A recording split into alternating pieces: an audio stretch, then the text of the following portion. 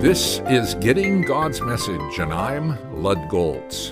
In our last visit, we noted that Malachi warned the people that God would judge those who refuse to repent and return to Him. But the emphasis in chapter 3 is what God promises to those who return and honor Him. They'll be His treasured possession. He'll spare them, just as in compassion a man spares his son who serves him. The chapter closes with a cluster of promises pointing out, you will again see the distinction between the righteous and the wicked, between those who serve God and those who do not.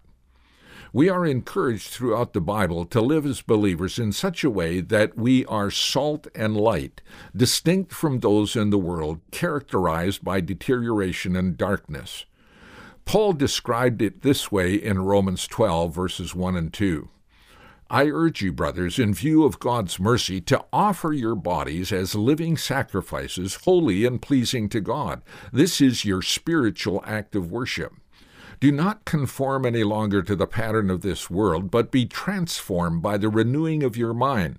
Then you will be able to test and approve what God's will is, His good, pleasing, and perfect will. Our lives as God's people are to be characterized as righteous, in contrast to those characterized by wickedness, as those who serve God in distinction from those who don't. Do you anticipate that day as one who is God's treasured possession?